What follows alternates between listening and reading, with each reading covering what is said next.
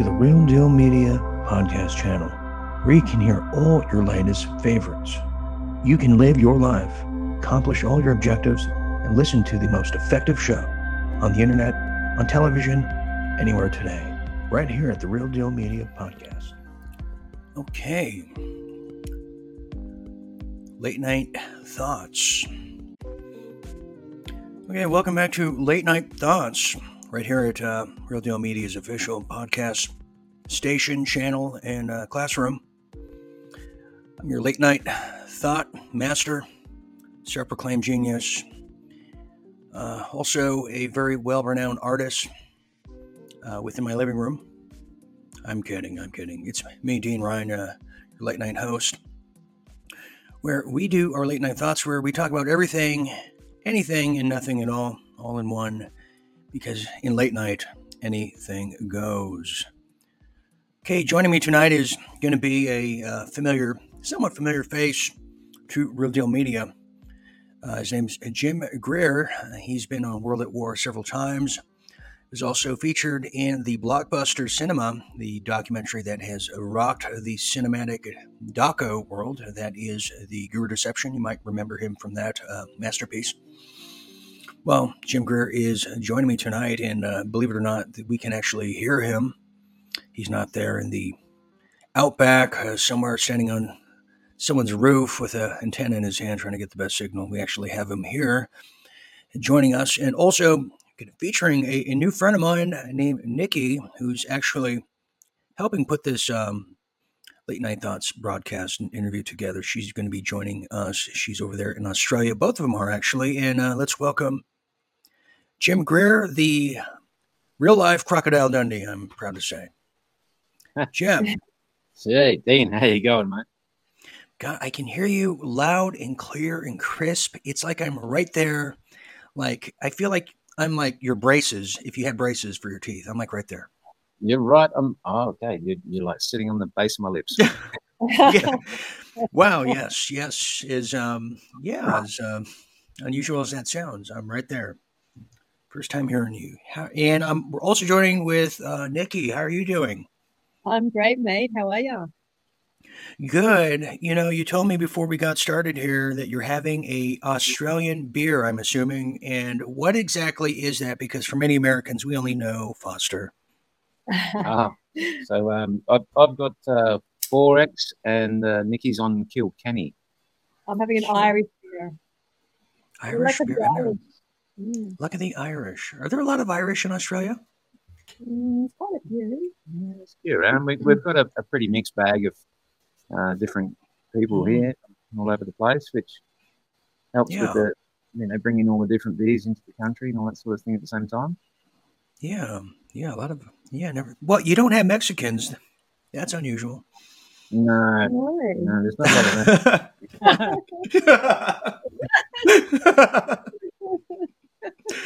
Well, I was going to say, how would they get there? I don't know. I guess they can't get across the border. No. That's a long swim. That is.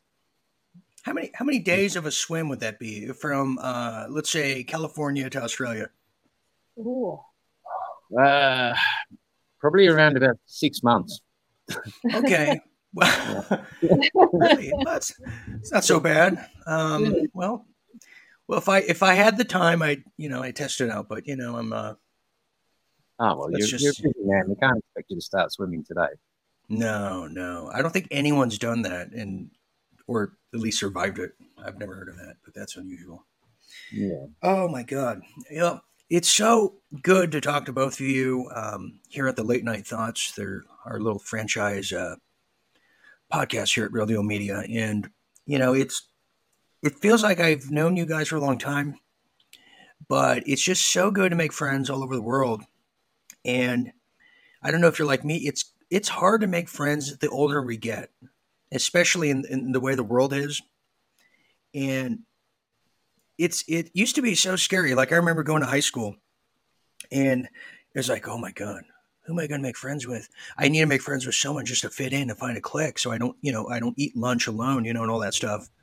Yeah. And then the older we get, we're like a bit more selective and like, I'll pass. I'd rather be alone than have that drama. But, Yeah. So I it's, know that feeling all too well. That's part and isn't it? parcel of living in the bush. It's Yeah. But when you meet people you click with, no matter what age, gender, whatever, it's a real cool thing for, It especially is. for busy people like myself. Yeah. yeah, Yeah. So We need something to fall back on these days. Hey, it's this age and it's yeah. something so true and so heartfelt and so real. And yeah, Well, you hang on thanks. to it. Well, yeah, absolutely, absolutely, and that's just what it is. Maybe because someone once told me the older you get, the more selfish you get, and I thought about that for the longest time. I'm like, no, that can't be true. Then I'm thinking, you know what? In some regard, it is because we're very selfish of our time and where we spend it and who we spend it with. I yeah. guess that's one way to phrase it, right? When you're younger, you tend to try and do your best to impress whoever's around you just to be able to fit in. And when you get older, you tend to do the opposite, where you don't want to have everyone around you. You just want a select few because the rest are too much trouble. Yeah, And you've lived, Yeah. you've lived life experience. yeah. That's You right. I mean, it feels like when we were younger, like in my case, I was just trying to find a group of people that wouldn't beat me up and then protect me from others that were trying to beat me up. yeah. Yeah. Yeah, that's what it was, like a desperation, like friends out of desperation. I think the term would be back then. Oh, But yeah. yeah, Yeah. and the same applies to dating too. Like throughout my 20s, it was okay. Who's got it going on? That's who you want to go on a date with, and earlier too. But then you get to a point like, okay, she's that's too much drama, way too many kids, way too many ex, this and that, and the red flags are more obvious. And I think as getting older is kind of frowned upon in the new societal standards, I think it's great in the sense we have we have an idea of who we are, and we have an idea of who we want to be with and hang out with. Yeah. Yeah. And just being comfortable within yourself and being comfortable Yeah, with you. Be comfortable yeah. in general. That should be promoted more for aging. Yeah, I think so. Get comfortable with yourself. Yeah.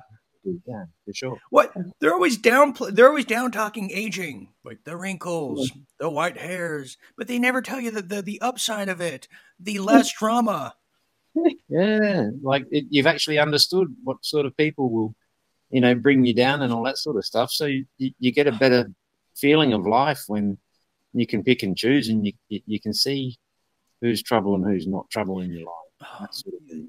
So, Like Jim, I don't know if you know, like I don't know all your background, which we'll have to get into a whole array of things, but going out with the guys, especially when I turned of age and could drink, it was so uncomfortable because the pressure of having to keep up with everyone's drink quantities, like they would bag on you if I wasn't on the same amount of beer they were, and so it was so much pressure, and you didn't want to be called, oh, you're a pussy, you just. yeah. So it wasn't fun in that regard. It was more of like doing an Cool. Olympic sporting event every time you went out, and there's so much pressure to that. And a massive Yeah. hangover the next day. Yeah. Oh God, yeah. Now it's But just like we just go out now. Like if we were out together, all three of us, we'd just be having a drink, and nobody be thinking, oh, "You better catch up. You're behind." There's none of that, and I love that. I said, So- "Would you like another one?" You go, "Oh no, I think I've had enough." Or I'm right on this one. No. Next, Yeah, I'm eating. and like So- and it's about about enjoying that moment, enjoying that time out, Yes. time together, Yeah. and sort of enjoying how many beers can we God. drink, how many shots. Yeah, Nick, you have no idea. I mean, like we had like trophies that were given to our group of friends if you were the king of the drinking the fastest, which I won. I didn't, begrudgingly, but yeah, that's what I did. I beat like a guy who was like 6'5", 300 pounds. I beat him. I drank my beer faster than him, and but yeah, so yeah, there's some pros to aging, everybody. If you're listening to this, there really is. I think that I don't think you should be scared of getting old. That's for sure. I know. Yeah. I mean, I am scared of getting old, but maybe like I'm scared, but I'm also appreciative too. It's a love hate. I don't know. It's hard to explain. Well, we don't like getting old because you feel the aches and pains a bit more, but at Yeah. the same time, you don't do things that are as stupid as you would have done when you were younger because it's going to hurt at the end of the day. Yeah. No, that's true. That's true. Yeah. I can't, the physical things, I can't leap from building to building like I used to and climb walls and, I used to do a lot of abseiling and rock climbing, and yeah. I'm very outdoorsy sort of a bloke, and took a lot of risks. Eventually I was abseiling without the rope, and used to race people down the cliff faces, running down the cliff, Yeah. going past people that were climbing up with rope, and would run down past them. And we never thought anything of it, but I wouldn't be doing that now. No. No, I don't do anything physical like that, Jim, because I have the worst luck in the world. And it would just take one wrong turn, and that'd be it. I break 2 legs and a hip. Yeah, it'd be terrible. It'd be terrible. That's why I don't go skiing, rock climbing, or anything that's remotely dangerous. But yeah, that's just now. Did you were you like into sports like growing up, like a lot of kids? I mean, I played soccer. Did you play soccer?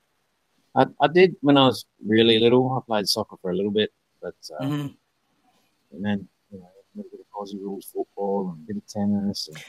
Now that I don't understand. What is Aussie rules football? Is it just football, but they just put Australia in front of it and the word rule? No, it's complicated. It's a bit complicated. We like to call it aerial ping pong. Okay, that's crazy. It's not like rugby or like your gridiron or something like that. This is more kick the ball, and if you catch it, someone can tackle you. But if they tackle you too hard, then you get a free kick because they hit you too hard. What about yourself, Nikki? Did you play tennis? I know tennis is a big deal. The Australia Open is a huge thing in Melbourne. I almost went to it one year with my uncle out there. I've always wanted to go. Were you a sports aficionado? Yeah, I was a bit of a tennis freak actually growing up. Used to play and train, had coaching, had a coach for many years, and played 2 competitions a week. And oh my god, yeah, I was pretty full on. And then that's crazy. So you got really into tennis? Yeah, I did. Yeah. I used to play mixed doubles. Actually, my mum and I used to play as well. We had a couple of competitions going throughout the week, and then of course had to have a coaching as well to keep your form going. But another big thing in my life was softball. Big softball player, massive softball. I represented like the state here in New South Wales and represented my high school in Sydney. Wow. Yeah. Did you were you ever in line to do the Olympics at all? No. I was probably too old by that time, I think. But okay. I and working too. I mean, I was playing for a Sydney team in football when I was working full time. So no, probably if I had maybe not been working full time and really taken it up seriously, maybe. Okay. Well, that's fascinating. That's fascinating. As I fell off my couch here. Yep. See. Now, you want to go rock climbing with me? See what would happen. I'd be falling down, and Jim would have to throw his hand out and grasp onto me like cliffhanger. That's all right. I can do that. I know, but I don't want us to have to do that. You know what I mean? Yeah, but life-saving moment. But in my more recent years, like in my life, I was a fitness instructor, so I was teaching at gyms. Okay. Fitness classes. Well, I'd like to say I was a lion tamer for a summer, but that wasn't true. No, not at all. No, actually, believe it or not, from the age of 7 to 13, I was pretty serious in the world of tennis. I was part of the United States Tennis Association. I was hoping to go. I know. I was hoping to go pro. Yeah. Bless you. Yeah. COVID. Well, you have to start tennis early. It's not one of those things you're like, oh, I'm 34. I think I'll pick up tennis and go pro. You have to like start really, really young. Like Agassi and Sampras. And, so naturally I did. But my problem was I got really angry and it's during the games and the matches because, the other guy was always getting favored. So I thought that when I was playing tennis, but that's because he always got to hit the ball and I could never hit it. Yeah, there's that. There's that.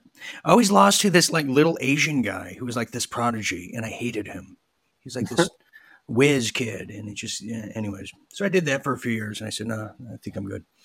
But anyway, so that's kind of an introduction to our athleticism from across the world. But so a lot of people are saying, what's in the news and all that and everything. We cover that. But how did we meet, Jim? Actually, how do we all know each other? Because a lot of people are probably curious about that encounter. I think a lot of it sort of stemmed from the convoy side of it. Okay, the convoy. That's a big topic. So, kind of the event. And Nikki, is that how I met you? Is it through the convoy? Were you acquainted prior? Yeah, yeah. And then you did a great interview with Jim, and then I watched a few more of your shows, and taken by what you were presenting, what you were doing, your reporting, and Did I present it right? Was I biased to the narrative? No. Okay, good. Right. Sometimes. You're really well. You just Okay, good. Because I was just making it all up as I go. No, I'm kidding. No, it was. No, it was quite an event. I'm glad we all found each other. But so Jim Greer is if I said, let me ask Nikki. This is our new game. It's called Fill in the Blank. This for Nikki. Jim Greer is a beautiful, humble human being. Yes, a cook, a croc wrestler, a outback tour guide. He's the outback. He's a surfer. He can do it out. I don't think there's anything that Jim cannot do, to be honest. Well, he can't play the didgeridoo, as we found out. You know what else he can do? He makes software. He used to run a computer business doing software. Okay. But he's just an all-rounder. He can build a house. Crazy. Jim, you're the most interesting man in the world. Seriously, it is like... I do all my own mechanics. I teach bush survival skills. I can track and hunt anything in the bush. You've been a DJ. DJ, photographer. You run in hospitality. You run bars, resorts, hotels. Crikey.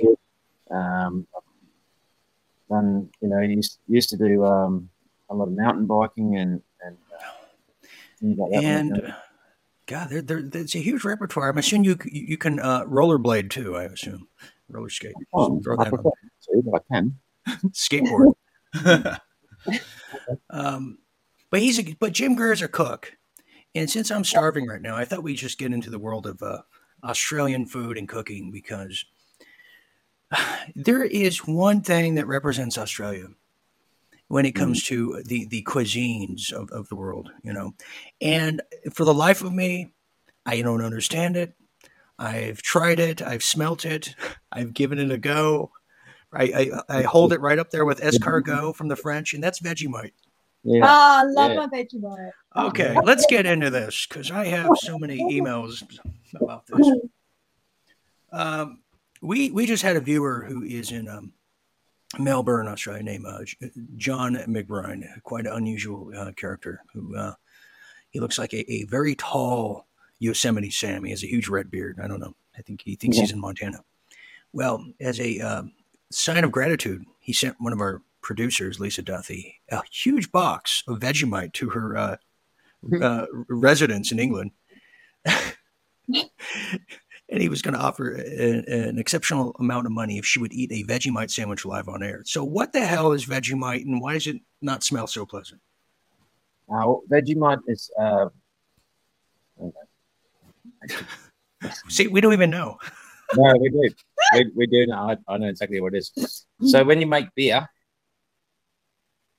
right, and you got your beer and your big vats. Now, what's left is like a sort of a sludge on the bottom of the beer vats, and that then you reduce that down, and that becomes your Vegemite. Okay. So it's the leftover liquid on the bar mat at your local pub, which I Yeah. And we just bring it out into a jar, let it dry, and thicken it up a bit, and put it in a jar. Yeah. Wow. You can sort of touch it up a little bit if you slice or thinly slice up a drop there, and you put that on your toast with the Vegemite on top. It's pretty good. Done. Okay. It must be, when the felons first came to Australia, they really didn't have much options. They're like, they must create a Vegemite. It's just, I don't know if that's it's a tough crowd. But now you mentioned Outback, and the Outback it's huge. I've been in Australia a handful of times in my life. I have family over there, and I went to a place called Blue Mountain. And I don't think the people know. It's just, you can see, it looks like a screensaver. It doesn't look real, but it's just so wide. And when you look at the continent of Australia, only a slither of that continent is habited by people on the coast. Yep. Yeah. We're not even sure about the middle who lives there. That's just unknown and underground bases and what have you. But let's get into that. What is in the middle of Australia? Just like China, we don't really know what's in the middle of China except for the Great Wall. Well, there's hills and there's trees. Most of it, there's a couple of big rocks out there, like Ayers Rocks in the middle of the country. There's some gorges out there. But there are communities, like Aboriginal communities and stuff like that. Right. But it is a pretty rough terrain, and it can get quite hot during the summers and all that sort of stuff. I'd imagine. Well, I'm surprised that Australia never really went into that desert to make like a Las Vegas, like they did in the Nevada deserts and mountains, I'm working on it. Would that be great? See? Yeah, it certainly would be. Yeah, like if there was just like you start with like a mile strip or less than that, it's kind of like Vegas did. Yeah. And, you throw some lounge singers out there, some crooners, midnight comedians, and you got something. Mm. That'd be great. I don't know if that's, well, I guess you're in the works. You're going to be like the Wayne Newton of that whole area. I can see it. Yeah. So that's something. But anyway, so you're talking about being in the middle of Australia. Now, what is Jim Greer, who has a potential new outdoorsy kind of show that might be hitting the airwaves in 2023, but you didn't hear from me. But you mentioned cooking. Now, do you cook like these cowboys do, like an iron skillet? You do the hunting with a boomerang because the boomerang is for hunting, and just do it all from scratch. How would you do that in the Outback? What does Jim Greer do, the Real Life Crocodile Dundee? Well, if you don't have things like your common utensils, then you can make spears or boomerangs out of trees. And what you use is a sharp rock, like a piece of quartz or something that's got a really sharp edge. And you can use that with a piece of ironstone or something behind it, like a hammer, so that it becomes like a chisel, so you can split your timber. And then you get your rock again, you can sand things down, and so if you get like the corner of a branch, like your branch goes up and it's got a big bend in it. So that's where we make the boomerang out of, is that bended bit. And then once you've got that, you throw it, and they're pretty heavy and pretty sharp by the time you finish. So, like, for example, if I was to throw it at your legs, it'd probably leave a pretty hefty hole in your leg.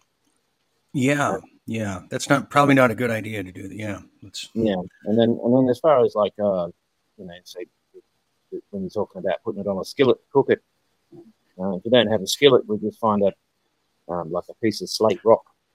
Well, wait a second. What exactly are we going to be cooking on this virtual Outback tiki tour here?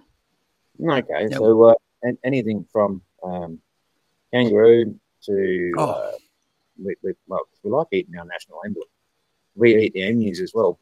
Not everyone. A lot of people in the city got no idea of how to do any of this, but for me, I'll eat emus or eat kangaroos or I'll eat, oh, goats or any other animal that's really kicking around, crocodiles, snakes. koalas. No, they get a bit tough. They're a bit like Oh, wombat. oh Wombat's yeah, good, but I'm not a fan. yeah. We should just I leave know, them alone. Yeah. yeah, wombat's probably one of the ones I wouldn't play with too much. Even if you wanted to hit one in your car, you probably got more chance of the wombat breaking your car than the car breaking the wombat. Really. Yeah, Now, to my understanding, the boomerang was really designed or used by the Aborigines to go hunt bats. Is that true? And then they would eat the bat. well, I don't know about that because I personally wouldn't eat a bat. It's not my thing. I mean, some of them may have, but a lot of people have got the idea that when you make a boomerang, you're supposed to throw it and it's supposed to come back to you, and that's a good boomerang. Well, if my boomerang come back to me, I'd be ducking in a hurry because that thing's going to hurt when it hits me. So Yeah. you're better off making it so the idea is if you get a stick, just a normal stick, and you try and throw it, you're not going to get very far. But if you Right. make it so it's flat, you cut it halfway in the middle of the stick, and you make it flat on one side and round on the other, then it will Right. actually float on a flat level, so you can throw your stick for a lot longer. And if it's got sharp edges and it stays flat, it'll go very Right. fast, and it'll hit hard and fast, and take the legs of a kangaroo or an emu or something like that. Oh my God.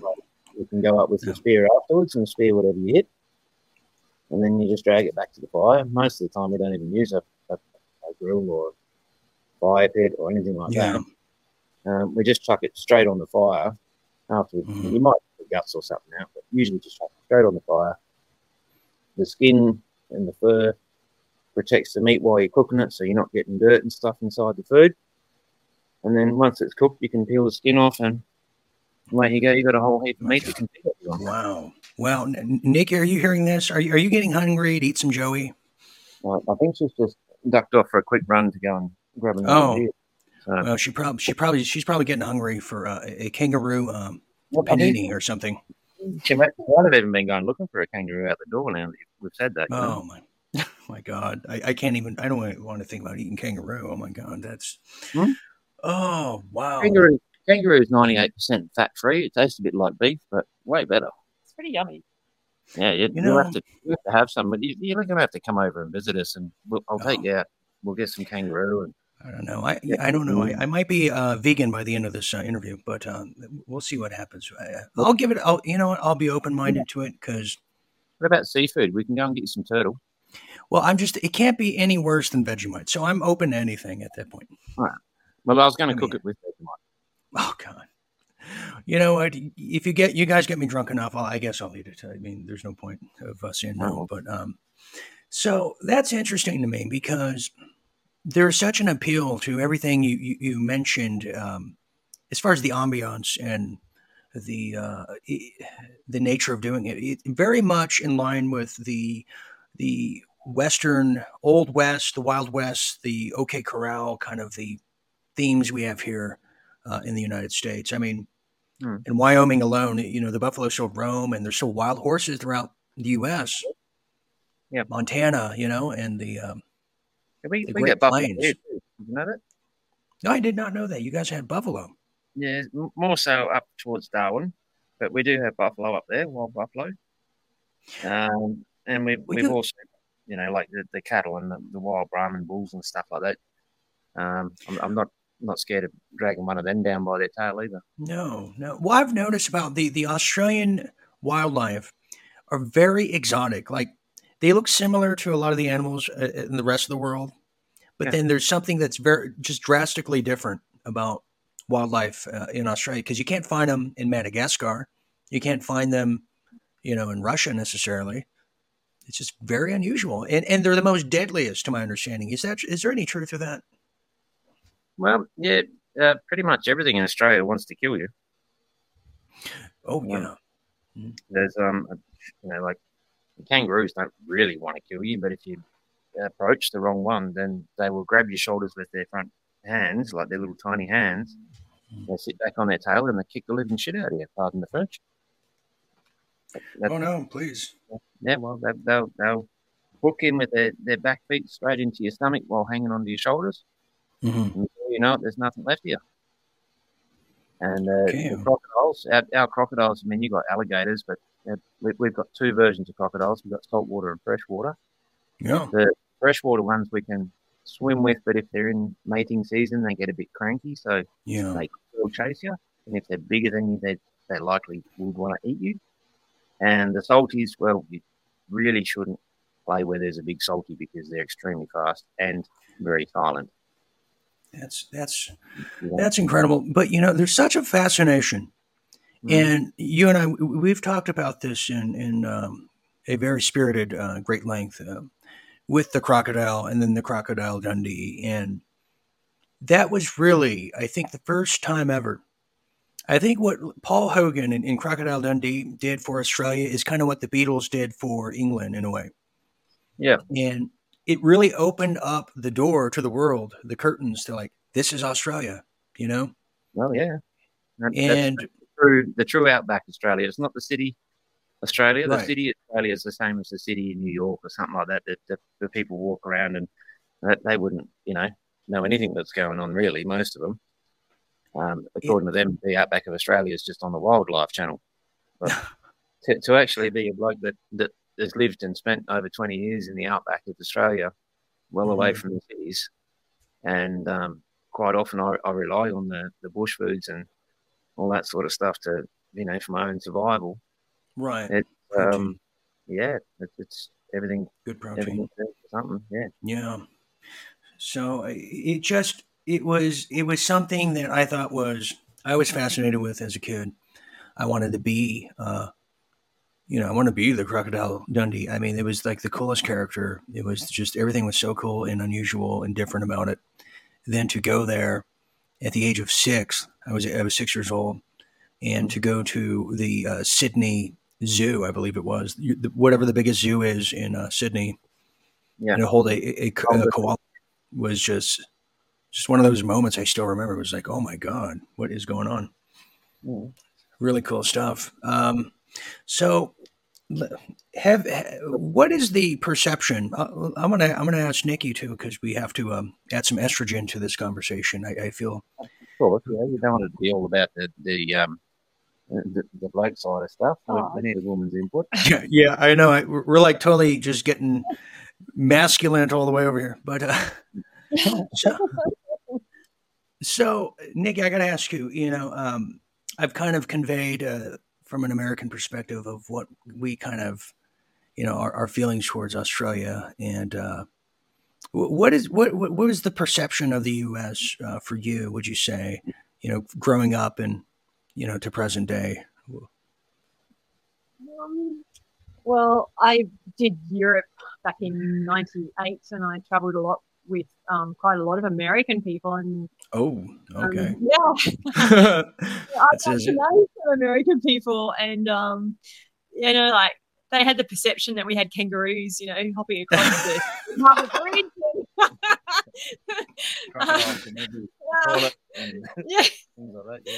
That's crazy.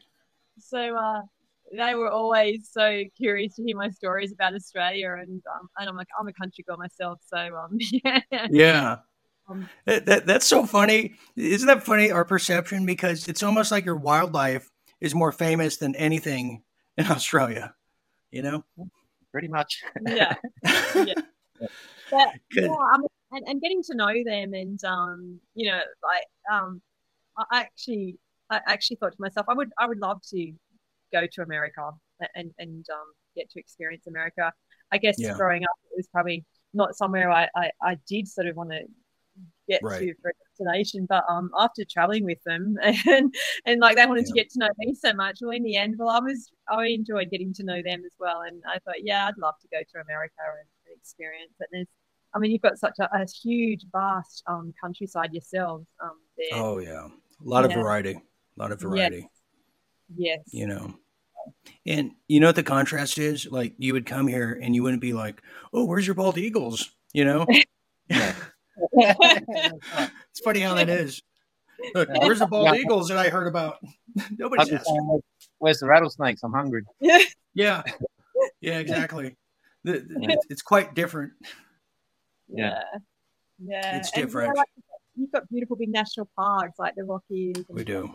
Yeah. We do. There's just it's just whatever you want. Like in California alone. Like I grew up. I'm from Southern California. I'm from the beach. I'm from Huntington Beach, Orange County, Surf City, USA. We hold the title. You know, if we want to go to the mountains, we got Big Bear Mountain. That's about an hour and a half north. Oh, you know, beautiful. If Amazing. we want to go to the beach, it's about 20 minute, 30-minute drive, you know, just down south a little bit. If you want big city, big lights, you have Hollywood, which is about a 30-minute drive, but with traffic, about an hour and a half because it's LA, and Santa Monica, San Diego. And if you really want to live it up, and we got Vegas, which is like 4 hours, you know, 4 hour of a drive. Everyone goes. So I think if I come to America, Dean, I need to come for at least 6 months, huh? To experience it all. Exactly. But the problem with that, which is very hard to find one, but if I was forced to find one, is when you grow up in that environment where everything is at your fingertips, everything that you could ever possibly truly care about as a individual is right there. You kind of, you know, especially as a young people, you don't really think about, you know, issues in other countries, or you don't have that imagination of, oh, what are they doing over there in Melbourne or Perth or, you know, St. Petersburg, you know, like you said, travel. It's let alone concerned about other states in the country. You know, you don't really, people couldn't even tell you all the other 50 states. You have a world around you at your own doorstep. But yeah, Disney World. Yeah, Disneyland right there. Exactly. Yeah. But for me and it's probably why we're talking today, is I was adopted by my grandparents who retired to raise me. So they retired from their careers. You know, my grandmother was a nurse. My grandfather was in the Navy for 22 years, and in the post office. He was in World War II, then Vietnam, if you can imagine. Like the oldest guy. So they raised me, and part of the upbringing was to travel on cruises. I remember being in my first tuxedo at the age of 4. There's a picture of me. And then the other picture was me. I fell asleep in my spaghetti bowl on that same night. I think you're talking about now, don't you? Hey, I was going to say not much has changed. You just want that tuxedo anymore, Dean. No. I still fall asleep right after eating. It's terrible. But I had that spark and that curiosity that was given to me and installed to me, maybe in the same way that Jim's upbringing, you know, your family, your father, people installed that love for the outdoors, you know, to do things and and appreciate nature and, you know, have fun and play in it. Well, the same thing, you know, with me and travel. And I said that this lifetime is so short, and to be concerned about stupid dramas, whether at school or in your local neighborhood, doesn't mean anything when I should be focused on, like, how am I going to greet the world and travel around it? That's all I wanted to do. And it really opened up my eyes. And as you know, Nikki, when you travel, you have other backpackers with you from, you know, different countries. And the travel community is probably by far the coolest community in the world, with all the people you meet at hostels. I've also been to a lot of countries around the world in my travels and so forth. I haven't actually been to America before, but I think I've almost been to everywhere else. But the same thing, like you say, that the community of the travelers is amazing. Like even in the outback, you get a lot of backpackers and stuff over here from all different countries. And I've had more interaction with people from other countries than I have with people from my own country. By being out in the outback, you know, like I'll be driving down the road and there'll be someone broken down on the side of the road, and they've got 600 ml bottle of water on them, and it's just about empty, and they look dehydrated. And you pull up and say, "What are you doing?" They say, "Oh, trying to cross the Australian desert. Someone told us to bring lots of water, so we got a big bottle." Well, that's not a big bottle, like that's nowhere near enough water to go across the middle of Australia with you. Have 20 litres to take with you, And stuff like that. And I tell people, especially young people, is the best thing you can do, and Nikki's probably experienced this too, is get lost in a foreign country, go off the beaten pathway, and work your way back, have a map with you, and meet the locals. Stay away from the tourist traps. Yeah. And it's the greatest education, and I think the greatest form of peace is peace through travel and understanding. And it's incredible. Stay in a hostel for a weekend, and you'll meet the world. Yeah. And it's also something that they can never teach you in a school, no matter how much study you do, unless you've gone out and experienced it yourself. You've really got no idea of what it is, what it feels like to be there, or in any of that circumstances. True. It is so true. I've been lost in Hong Kong before. That was terrifying. And they wound up dropping me off at a discotheque with hookers everywhere. That's what they do because they get kickback. Yeah. I said, okay. I said, because I was wondering why these two girls really liked me. I said, wow, they really like me. Then I found, they're prostitutes. Okay, never mind. Yeah. See, and then I got lost in Athens, Greece. Yeah. And oddly enough, believe it or not, they did the same thing to me. The taxi driver, he dropped me off at a brothel trying to get kickback. I'm like, man, every country I go to, these people are trying to get me laid all the time. Why? Maybe you need it. Sorry. Well, those two stories are any indication of that. So anyways, but I got to say, that is the biggest downer about everything happening right now in the world, in this World War III module, is I tailored my entire life to do, my craft and everything I do. But a lot of that was, going to also include traveling. Yeah. I filming and filming travel type of programs and, documentaries. I went to, I went to Sydney. I'll tell you. Oh, I'm sure. I mean, but that's how I got to go to Melbourne, and then Queenstown in New Zealand is through a film. Yeah. And the fact that we can't do that now is it's a shame that we have to be. Why can't you do that now? Because it's life, Dean. Because it's life. That was life. Well, what we wanted to do and what we were so fulfilled doing. I know. Part of this, and this is what they're trying to take away from us. Yeah, they're trying to take friendship away from the people. Yeah. Well, that's what the lockdowns were for, isn't it? And the don't hug each other and don't talk to your neighbor. Cover your face and stay away and don't talk to anybody else. And if you go near someone, you might catch a disease that'll kill you. Well, sorry to say, but if you live in Australia, there's a good chance that something else will kill you, not your neighbour. Exactly.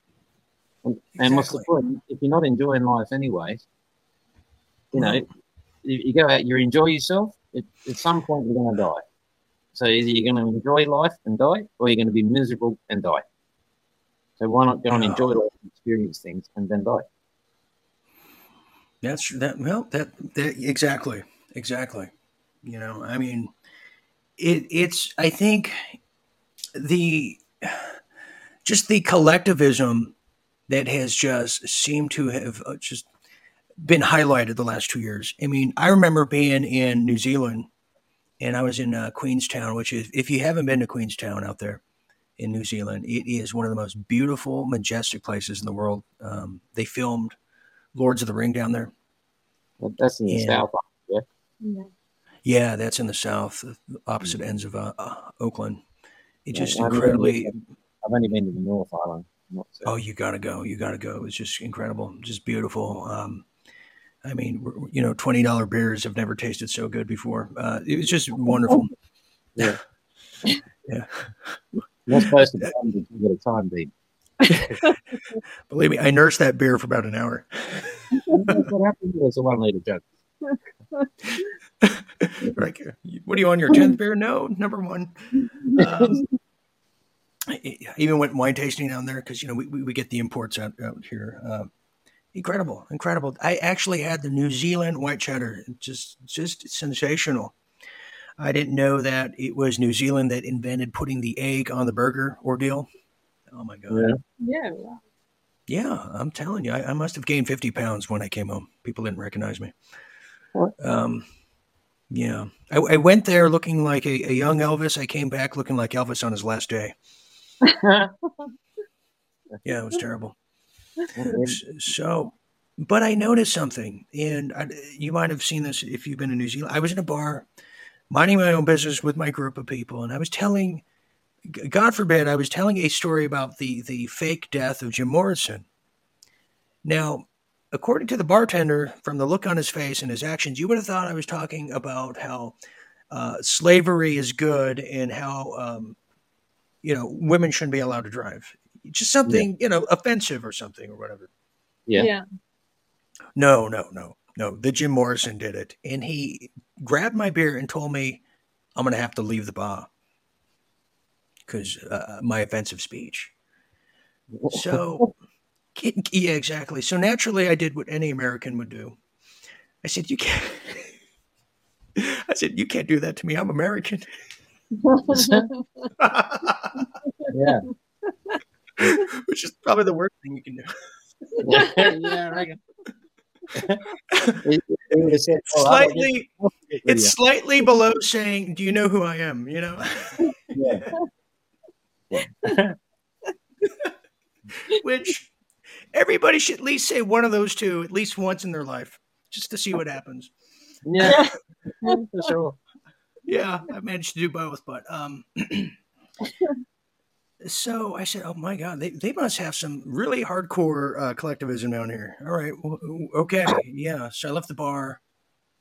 I had choice words, whatever. And the same applied in Sydney when I was down there drinking. I had to watch myself. I couldn't talk like I usually do. This was 2015. My cousin, who was a nurse, who thinks I'm a complete idiot just since birth. That's just her.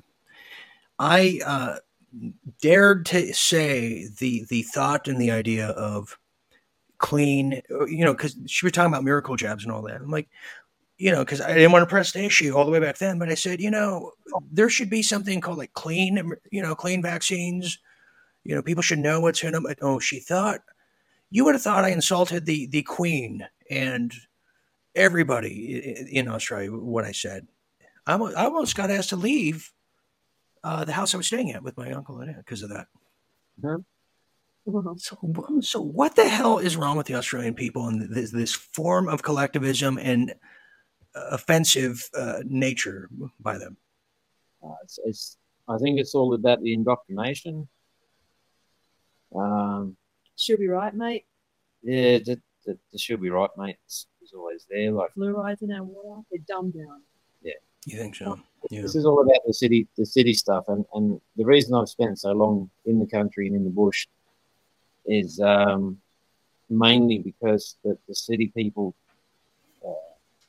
If you talk to each one of them one-on-one, they're just a normal person. But when you put them in a big group, nobody talks to anybody. Everyone gets offended by anything. If you meet them out, the same person, 400 kilometres in the middle of nowhere, then there's a chance that they'll be happy to see you, and they're not going to be angry at you because you're the first person that they've seen in 3 months or something, Well, that's a really good theory. And Nikki, do you subscribe to that theory too, or do you have something slightly complementary or contrast? No, that's the country people are always a lot approachable more approachable. Yeah. You can go to a bar in Sydney. I know living in Sydney for a few years and just coming from the country, and I'd go to a bar in Sydney and I could easily just spot a country person to go and speak to. Really? Yeah, such a contrast. Yeah, and always such a friendly face compared to yeah people. Yeah. I think the city people are so wrapped up in everything because, you know, they're driving from A to B in the traffic and they're stuck in their cars for, you know, an hour and a half so they can drive 10 kilometres or, you know, 5 mile or whatever you want to put it. And then if you're out in the middle of the country, if you want to go and visit your next door neighbour, you've got to drive 40 miles to visit your next door neighbour. Mm-hmm. They're going to be glad to see somebody because they haven't been able to talk to anyone for so long, you know. See the old man sitting on the side of the road that, you know, his wife's been dead for 10 years and his friends are all gone. You know, start a conversation with him, but the next thing you're going to have is, you know, a 4-hour conversation because he hasn't had anyone to talk to for so long. It's the same process. Yeah, I can see that. And you know what I noticed too? The most decadent of societies around the world, like the vacation spots, the big cities where it's very decadent technology, are kind of the places that really have fallen under this spell of the Corona-palooza, mind control. Yeah. Have you noticed? Well, the other thing too is the country people don't often have TVs and things like that, so we don't even know what's going on. Well, we've got so much to do on the land that we don't have much time to spend watching TV. Yeah. You're too busy out doing fences or, you know, chasing your cattle around or whatever. You don't sit at home for, you know, 14, 16 hours a day watching TV or sleeping or both. Well, let me test the water here, just to be the conjecture lobbyist here. Is there a downside to that as well? Because, you know, it's really a lot of the uninformed. Not that any of those uninformed are here tonight, but almost the uninformed who are so busy working, as you say, that they may not know what's coming and who's taking over and how that's going to affect them in the long run. Because, you know, there's a lot of people here that just don't have time to know who their school superintendent is or their local congressperson who, you know, they think the tax went up 5 cents. Okay, big deal. It's because they're so busy working, the kids and everything in the ranch, that some of those people, it's come back to bite them in the end, or it's too late and it's a bigger battle by the time they wake up. Do you think there's that component to it? Because I can see some of that in situations. They've enslaved themselves to the system that the country has developed them into. I mean, like you just mentioned, Dean, working too busy. They don't really have much of a life because, you know, they've work, houses, mortgage, every bits and pieces that go along with that. And then they've got their children. I mean, how often do you go out for dinner and you sit at the table and you're looking around the restaurant and you could see families out at dinner and their kids are on their iPod or their iPhone. There's no conversation at the table anymore. Oh, I know. I hate that. I hate that. When it comes to the country people, you'll find that they don't actually lose touch with what's going on. What happens is, because you're in a country town, the town might only have 100 people in it. And rather than being the city, if you've got 2,000 people in it, you probably know about 10 people if you're lucky in that town. But in the country, you'll know everyone in the town. And if anything big is going on, the people around the town will fill you in, you know? You know what I would do if I had kids, if I had a son and we were at dinner as Nikki described, and I was talking to him and he was on like his iPad or whatever. You know what I do? I get the iPad and I break it over his head. I would. Well, throw it in the lobster fish tank or something like that. Yeah, I would. You know, when I was really young, if you were eating with your mouth open, my father would get your plate and make you eat outside in the car. Yeah. Now, that never really happened to me, but I've seen him do it to his other children, and I think we lost that. We lost that true grit, true value of what really matters, which is the moments, the memories, the true conversations between humans. Yeah. And I know where it stems from, and you guys might agree with me because I did the research early morning, very early because I couldn't sleep, so I should research. It all stems from the emoticon. Yeah. Think about that. Mm. The emoticons, the happy face, the sad face, the winky face, the kissy face, the sad face, the angry face. It's all there. All the expressions are there at the tip of your finger. Yeah, so you don't have to put it on your face. Yeah, you can choose. Yes. Yeah. It made us lazy. Yeah, well, of course I made us lazy. Do you know, when I was in my early 20s and I had my computer business, I actually discovered something that was the simplest way to make money. And the simplest way to make money was to make something that could assist people to be lazy.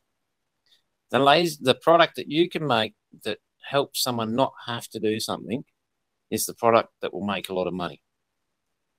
The more you can assist someone in being lazy, the more money you will make from it. It's true. It's true. Because you don't have time to waste on this. You'd rather just something else do it for you because you're so busy in your life. And the saying goes, well, put your kids in daycare and school because you don't have time for them. So then they grow up without their parents. Well, what have they got left? All they've got left is the indoctrination. That's right. That was the whole point of the Rockefeller Foundation. Yeah. So where'd the family go? The family unit. It's completely and utterly destroyed because everyone's too busy due to the laziness. And the kids today, God, we probably sound old to a bunch of kids right now if they're listening. Yeah. Back in my day. Yeah, back in my day. The kids today will never have to know the anxiety, the pressure, the pure, terrifying feeling a young boy has when he has to call a girl on the telephone and her father picks up the phone and you have to ask, hi, Mr. Mr. McGregor, is your daughter Nikki home? Or, there was so much, you know what I mean? The old dial phone where you had to do the button and wait for it to come back. And then someone answers the phone at the other end and it's the parents of the person you want to speak to. Oh, the worst. I get butterflies. Hang up the phone and try again in 5 minutes and hope it's not the same one answering. Oh, yeah. I totally forgot about that, Jim. Oh, my God. I'm having flashbacks. Yes, I totally did that maneuver. Oh, that was your dad answered the phone, and that was so bad. I couldn't talk. I had to hang up. Oh, my God. There wasn't any call recognition or anything then, Now, from the girl's point of view, Nikki, how would you have to plan when a boy would call you so your father or mother or whatever didn't pick up the phone? Because to me, that was kind of the move I made back then because I hated talking to the parents because they were really Catholic and they hated me. I just remember just thinking how excited I was to actually get a phone call back then. Compared to these days with the mobile phone, it's just constant. But growing up without a mobile phone by your side and using an actual dial phone. It's actually a call maybe once a week or whatever it was, maybe once a fortnight. It's so exciting. And it was. It was. Massive it was a huge deal. I mean, they don't even know the huge leap forward we had as young people when the invention and distribution of call waiting came out. That was a huge moment. Well, answering machines. Answering machines. Yeah.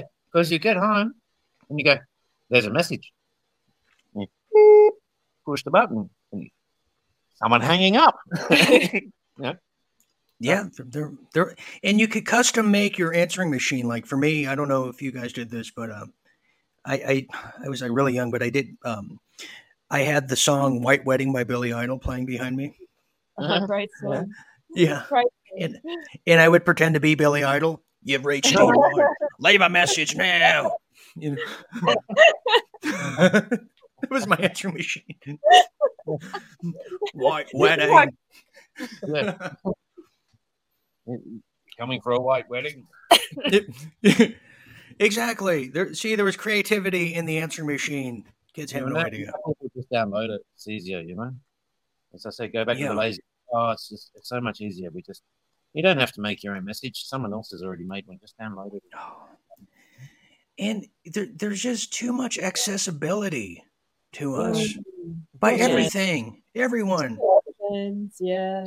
I still go out to communities out in the middle of the bush, And it's actually good because, yeah, some of the communities I've been to with the Aboriginals and stuff like that, instead of seeing kids on iPads and stuff, I've seen kids playing with like an empty Coca-Cola can and pushing it around through the dirt, pretending the Coca-Cola can is a toy car, and making his own jumps and stuff, and using the Coke can as his toy car. You know, that's the sort of stuff we used to have to do as kids.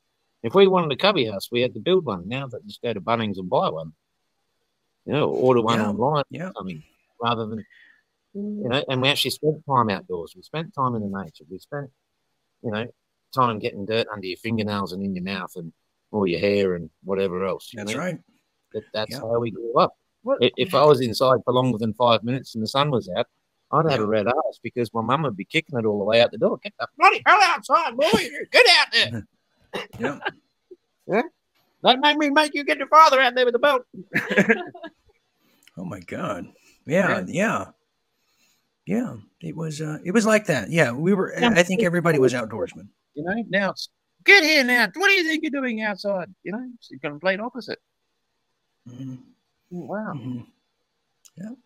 Well, you know, I mean, we had Tonka trucks played in the dirt. We had, you know, riding my bike all over the place. The whole neighborhood. Yeah. Riding a bike and building cubby houses. My sister and I were always building cubby houses. Out riding our bike. Now, what are cubby houses for the Americans, North American audience here? How is that like a dollhouse or Lincoln logs or Legos? What do you mean exactly? No, like you know, like building a fort. You know, okay. You got your dining table and you throw a blanket over it, and everyone hides underneath it. And like building tents. Yeah. That's it. Logs and sticks and oh my God. Yeah. What wasn't that fun? I used to build tents in my living room and make my grandparents sleep in it. Yeah, that's what we're talking about. That's our cubby house. That's what we call cubby house. Yeah. Oh God, there was some good sports about it too. Like, you know, clearly the room's right there, but get out and sleep in the tent with me. Come on. Yeah. Yeah. And this is your spot, and this is your spot, and I'm in the middle. Yeah. Why do you think we were fascinated by tents as like children? What was the to me now I see tents and I'm like, okay, that's, you know, homeless, you know, or whatever, but I wouldn't like. I think it's associated with camping, and when you're associated with camping, it means being outdoors. That's what it is. Okay, the term happy camper comes from all that. And I don't know, because I've been camping a few times in Yosemite. I'm sure you've heard that place. And one of the natural wonders, the sequoia trees, you know, those huge redwoods. I've seen it. Do you know why sex is always better when you're camping? You know, you'd have to tell me. I've never crossed that Rubicon. Oh, because it's fucking intense. Oh, okay. You know. Sorry. Sorry, listeners. That makes all the sense now. Yeah. Well, you know, I was going to talk about happy campers, but you know, I think that is a better description of it all. And but you know, if you do come to these states, you have to go to Yosemite, one of those wonders of the world, like Blue Mountain. Is just incredible. So, anyways, besides all that, just kind of, you know, without kind of reshoveling or rehashing, that's not even a word. Rehashing what, you know, the convoy and all that stuff, because people have heard that story, and I'm sure that you're kind of just, not that again. It's kind of like, I'm sure the Stones still hate. I'm sure they hate playing Satisfaction in their set. You know, it's just like, it's Groundhog Day all over again. Yeah. Yeah, exactly. I know, but you know, you have a good role, I think, an important position, whether chosen or just by default. Yeah, as kind of showing and representing the true Australia and the nature, and kind of repackaging it in a way back to your fellow countrymen. Yeah. Of a better way to live, a cleaner way to live, right? Healthier. in a way out of the this matrix. Am I correct on that? As far as articulation would pose? Yeah. This is my whole thing. The whole time is to show people that they can live without this controlling, massive idiots in front of everything. You know, if we actually want to dissolve the government, the easiest way to do is just act like they don't exist. You know, let people get back to nature. Let people have a community spirit again. Teach people how to grow vegetables, and instead of me saying I'm a builder, and I've been a builder for 20 years, and what have I done with it? I've built houses. Instead of saying that, I can say I'm a builder. I've got the knowledge how to build.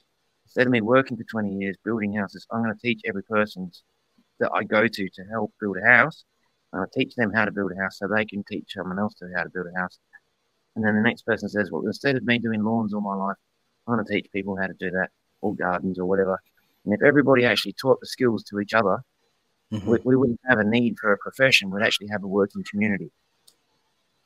Right. You know, and back in those days, mainly the U.S., when there was representatives, as you would say, they were normal people. They were farmers. They were blacksmith. They would do their representing in the little town square, then go back and, continue to make whatever blacksmith makes. I only know them to make anvils from those old days.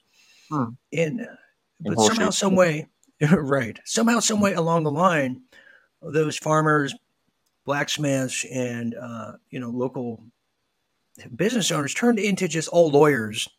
It's like, wait a minute. I don't really like lawyers to begin with as a whole. Now they're representing everybody in other countries on our behalf. So what you say, getting back to basics really does make sense. It certainly does. And having a community spirit and helping each other.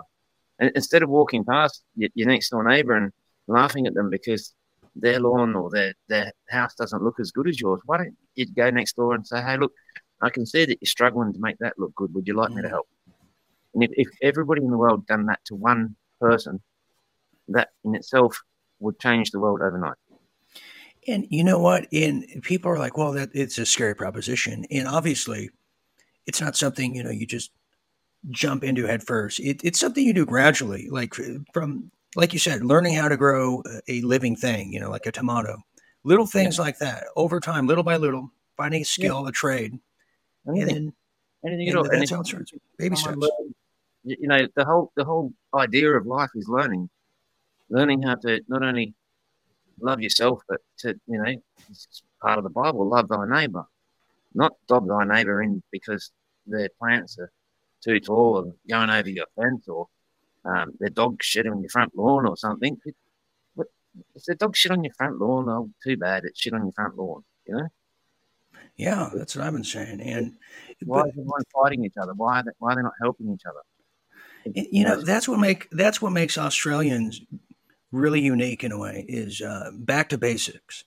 And as someone who's always loved Australian music per se, I've AC/DC. I've seen the band Jet twice. The Vines. That music in particular, it's really basic. If you think about it, it's just basic. Because I'm as a musician, AC/DC has always been known as a basic drum beat, and then kind of the same riff. But that's what makes them great, is they were only trying to do stuff they love in the most basic, innocent form they knew how to do it. And that's kind of what you're talking about. So what I'm saying is you're kind of the AC/DC of the Outback is where I'm getting at. Certainly, yeah. Yeah. And that's another thing too. I mean, you being a music man, you know that music actually helps, everybody. It's just one of them things that once you start hearing music and it brings people along, they start dancing together and all that sort of stuff. It's actually a really good concept. Yeah. Music, food, laughter, laughter, food. To me, those are the greatest elements you can ever have. They say breaking bread. So, just to kind of sum it all up as we kind of Look, we've gone. It feels like I've already traveled, doesn't it? Feels like I've traveled. Listen to that.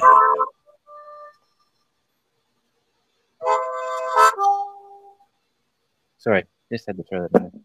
Oh no! I love it. In fact, I want to get more of that. I would love to get more of that towards the end here, but it's been a journey. But I have to ask. So now, how do you guys know each other? Because Nikki, I think you're in the city, and Jim, you're somewhere in a undisclosed location between a kangaroo and a bush. I'm actually in the country too.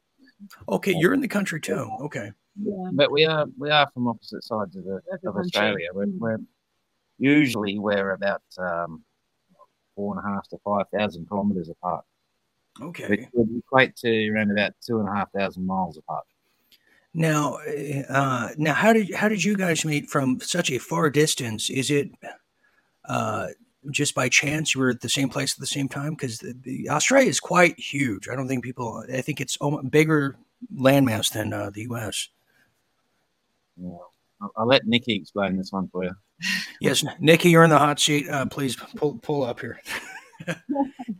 So, how did you meet the master chef? Master chef. Well, I knew him as the king of the convoy to begin with, and I've only got to know how much more there is to Jim in more recently. But being there in Canberra when we had Epic, and just I'm always at the rallies that we're having around the countryside, and I knew a lot about Jim from that. Yeah. But She's seen a post that I'd done an interview with someone, and it turned up on a chat group on the Telegram, and Nikki commented on it. Not really 100% knowing that that I was actually commenting towards Jim. I didn't realize it was Jim that had actually posted on this.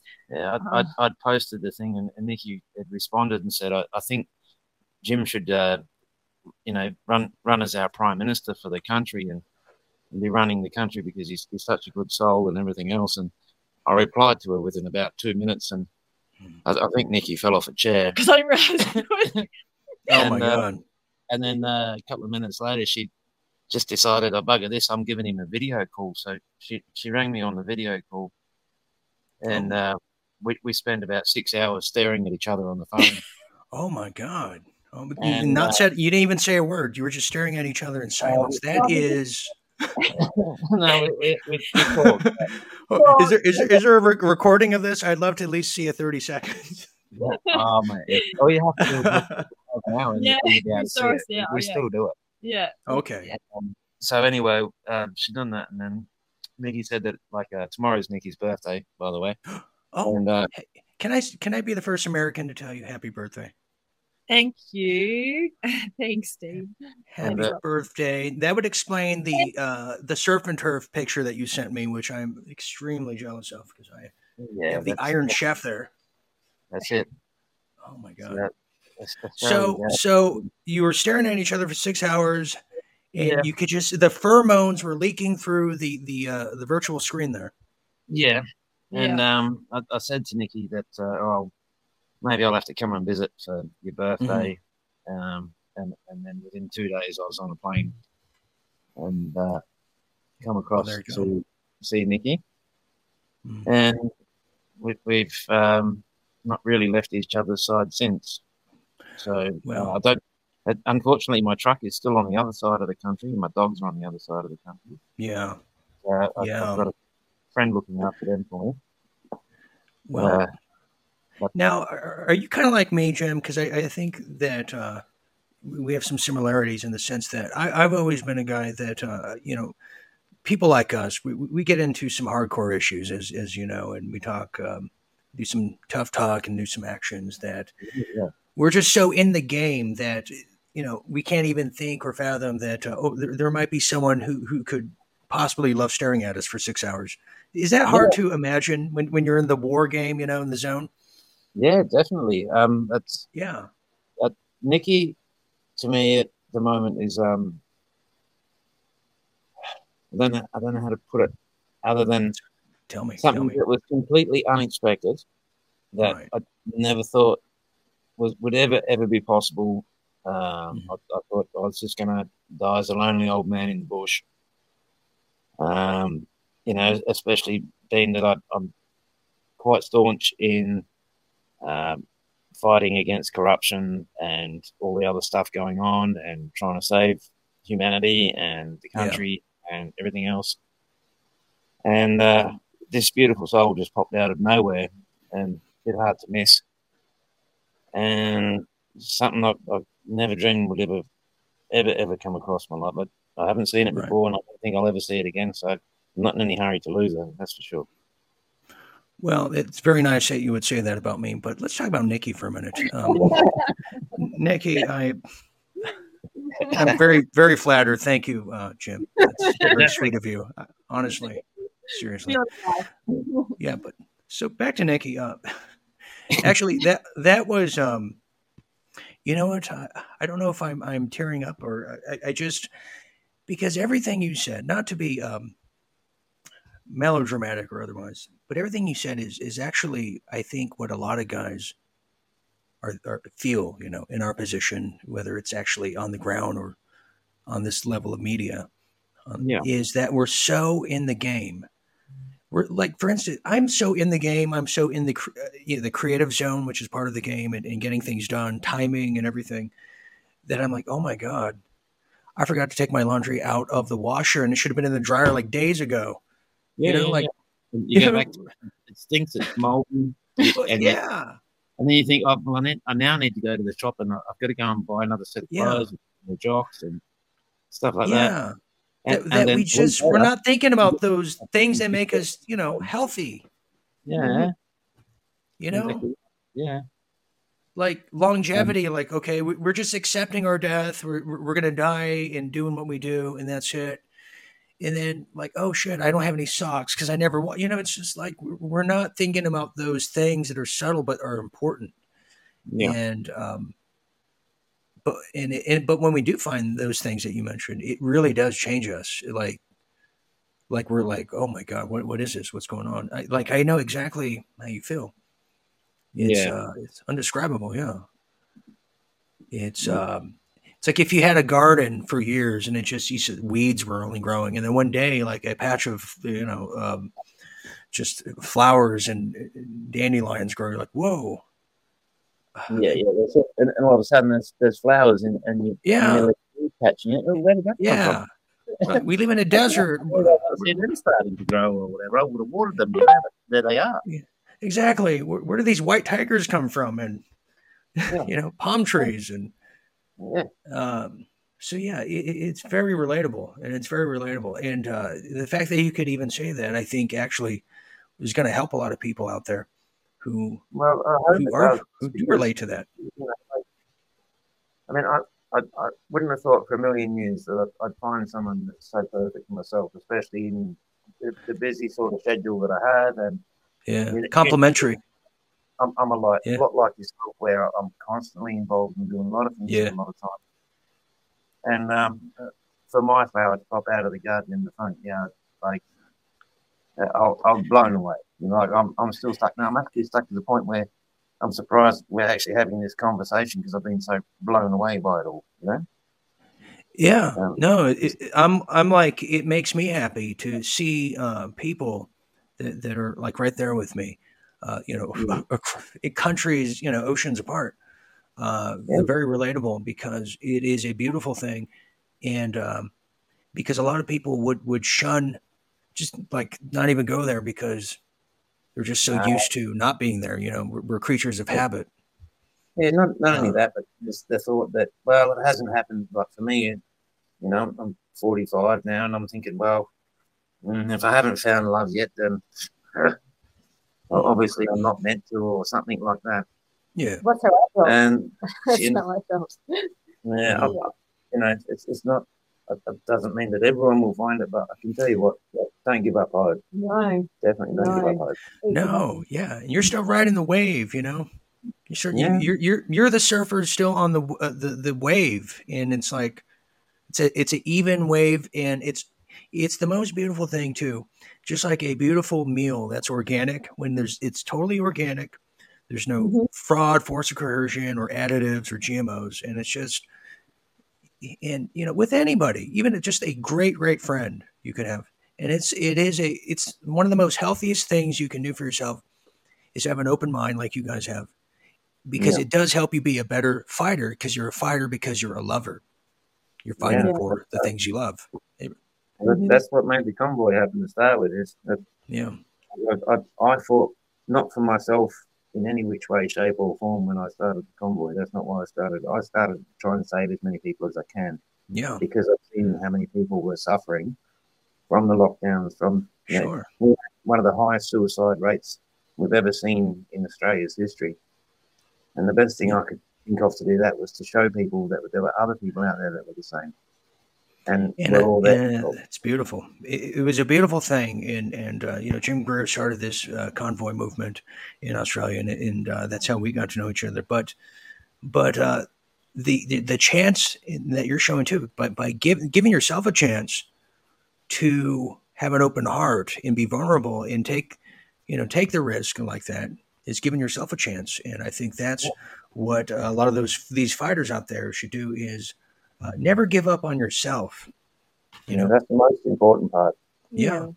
I almost had completely given up 100% on myself and thought, well, I'll just do what I can for the people while I'm alive. And if I die, I die. And that was about the end of it. Yeah.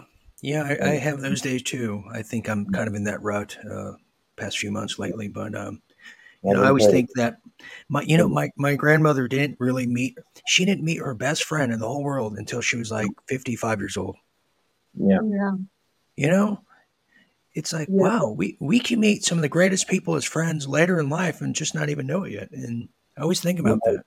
What's the pressures, like we were talking about before with the younger generations and stuff, that the pressure on us when we were younger. Oh, you don't have a girlfriend, but we all do.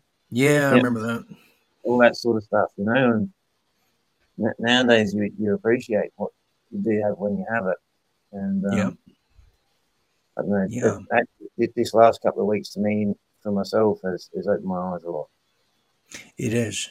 It's that, it's the nurturing side, or like nature, like nurturing you, like to open your heart like that. And it's so important because we have to be well-rounded people. And if we're just always in the fighting platoons out there, you burn out fast. You burn out. And the good fighters that are in the military forces that have been forced to go out to fight for greed and so forth. And, the thing that keeps them alive is that they've got someone at home or whatever else. But the ones that don't have someone at home, they should keep fighting too, because there is someone out there for them. They just haven't found them yet. Yeah, that's true. That is just words to live by. But we're kind of on our last little minute here. I got to tell you guys, this has been really awesome to share some late night thoughts with the both of you, and just an incredible journey. And kind of in my late night thought, just that we have more similarities in this world with all of us than differences, I think. Of course. And 100%. We all bleed. Yeah. We all bleed there. We all need food, water, and that's love. right. And I think that what you guys showed and your happiness is doing a real service to a lot of people listening out there who are going to actually benefit. I don't want people to give up hope at all. No. There are people out there that will always care about you. If you haven't seen them, they'll get them yet. Exactly. So I couldn't agree more. What's the best place to find you, Jim, and Jim Greer? People are hearing this.